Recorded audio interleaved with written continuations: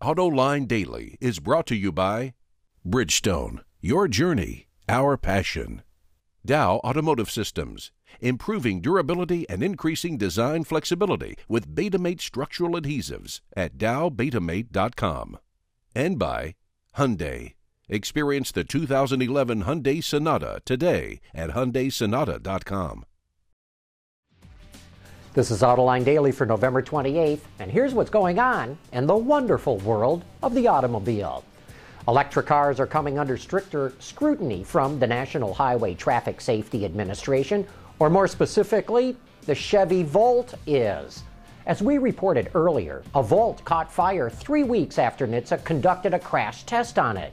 Further testing showed the battery could catch fire in certain circumstances, like when the cooling system and battery are damaged, which allows the battery to get too hot. But you know, this is really a story about how to handle an EV battery after it's been involved in an accident. Emergency responders and tow truck drivers should read NHTSA's report on what to do, and you can check our show notes to get that link. The AFP reports the European Commission has decided to take Germany, the whole country, to court. Apparently, Deutschland is behaving badly. No, it hasn't attacked France again. It was supposed to get rid of a law protecting Volkswagen from corporate takeovers, but it didn't do that. The backstory to all this is a little bit confusing. Niedersachsen, the state of Lower Saxony, owns about 20% of VW, and the law in question gives it veto rights over any takeover deal. The European Court of Justice initially ordered Germany to ditch that legislation back in 2007, but nothing changed because lawmakers basically ignored the court's decision. Now Germany could face some stiff penalties. A fine of 31,000 euros a day has been proposed from the date of the first ruling, and nearly 300,000 euros from the date of the yet-to-be-announced second ruling. Of course, all this depends on the European judges. Toyota's new rear-drive sports car, the one that's been shown as a concept about 27 times, is officially official. And as we've reported about 27 times, it was developed in conjunction with Subaru. In Europe, the Toyota version will be called the GT86. In Japan, they're simply going to call it the 86. It'll be powered by a 2-liter Boxer 4-cylinder engine delivering 197 horsepower. Interestingly, it features both port and direct fuel injection. A 6-speed manual or automatic transmission will be available, at least in the UK. The GT86 will arrive at dealerships next June. You know, Subaru was kind of screwed when Toyota bought part of the company. That's because China will not allow foreign automakers to have multiple joint ventures in the country. And Subaru wanted to do a joint venture with Chery, but since it's partly owned by Toyota, the Chinese said no way. But they did come up with a solution.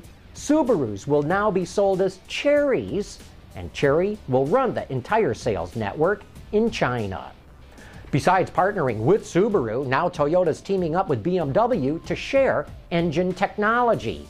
Toyota will provide BMW with hybrid technology, while BMW will share its diesels with Toyota. You know, this just shows you how expensive it is to develop this kind of technology when two companies like Toyota and BMW have to get together to split the cost. And it's even more expensive when nobody wants to buy the car that you came out with. We already reported this was likely going to happen, but now it's official. Daimler will drop the Maybach brand. Bloomberg reports that it has not turned a profit since it was reintroduced in 2002, and last year they only sold 200 Maybachs. Coming up next, we're going to take a look at the new BMW X3. What if we always settled for the first thing that came along? Then we'd never have gotten here. Introducing the Sonata Hybrid from Hyundai. In the Autoline Garage this week, on what is a very damp and dreary day, we have the new BMW X3, a little ray of sunshine coming to us from Munich.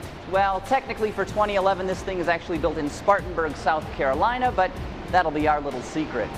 This thing is designed to compete with the likes of the Audi Q5, the Mercedes-Benz GLK, and maybe even the Lexus RX. And you can see it's got a pretty nice design for a luxury crossover. We've got some nice surface detailing here on the hood. But personally, I don't think it's quite as attractive as the Q5 or the GLK. But that being said, it's by no means something you'd be embarrassed to be seen in.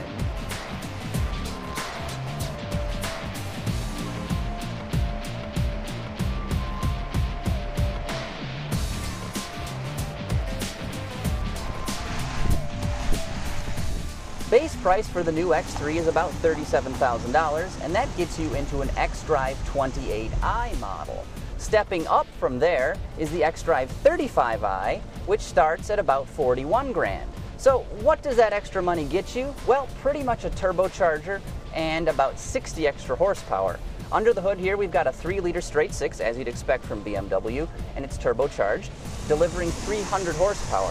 It's also matched to an 8-speed ZF automatic transmission. And I've got to say, this driveline combination is absolutely dynamite. You nail the throttle from a stop in this car, the thing zings. It just goes.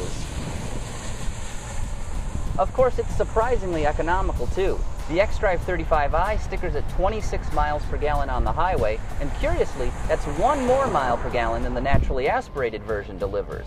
As for the drive itself, you've got a nice, thick, chunky steering wheel, makes it really easy to carve through turns. The seats, very firm and supportive, as you'd expect.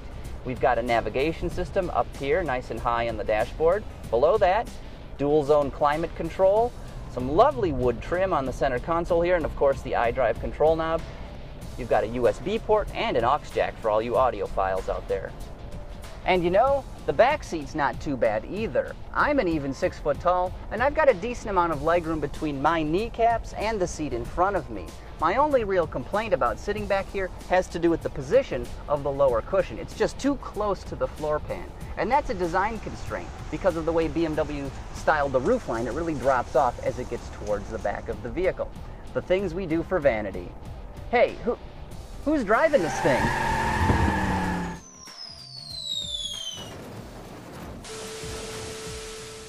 Thanks for that report, Craig.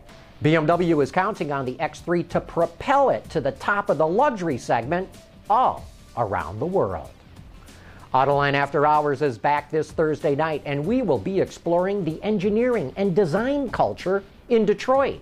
Is it alive and thriving, or did the big collapse damage it for good? Join me and the auto extremist Peter DeLorenzo for the best insider discussion of what's going on in the auto industry this Thursday night starting at 7 p.m. Eastern Time. And that wraps up today's show. Thanks for watching. We'll see you tomorrow.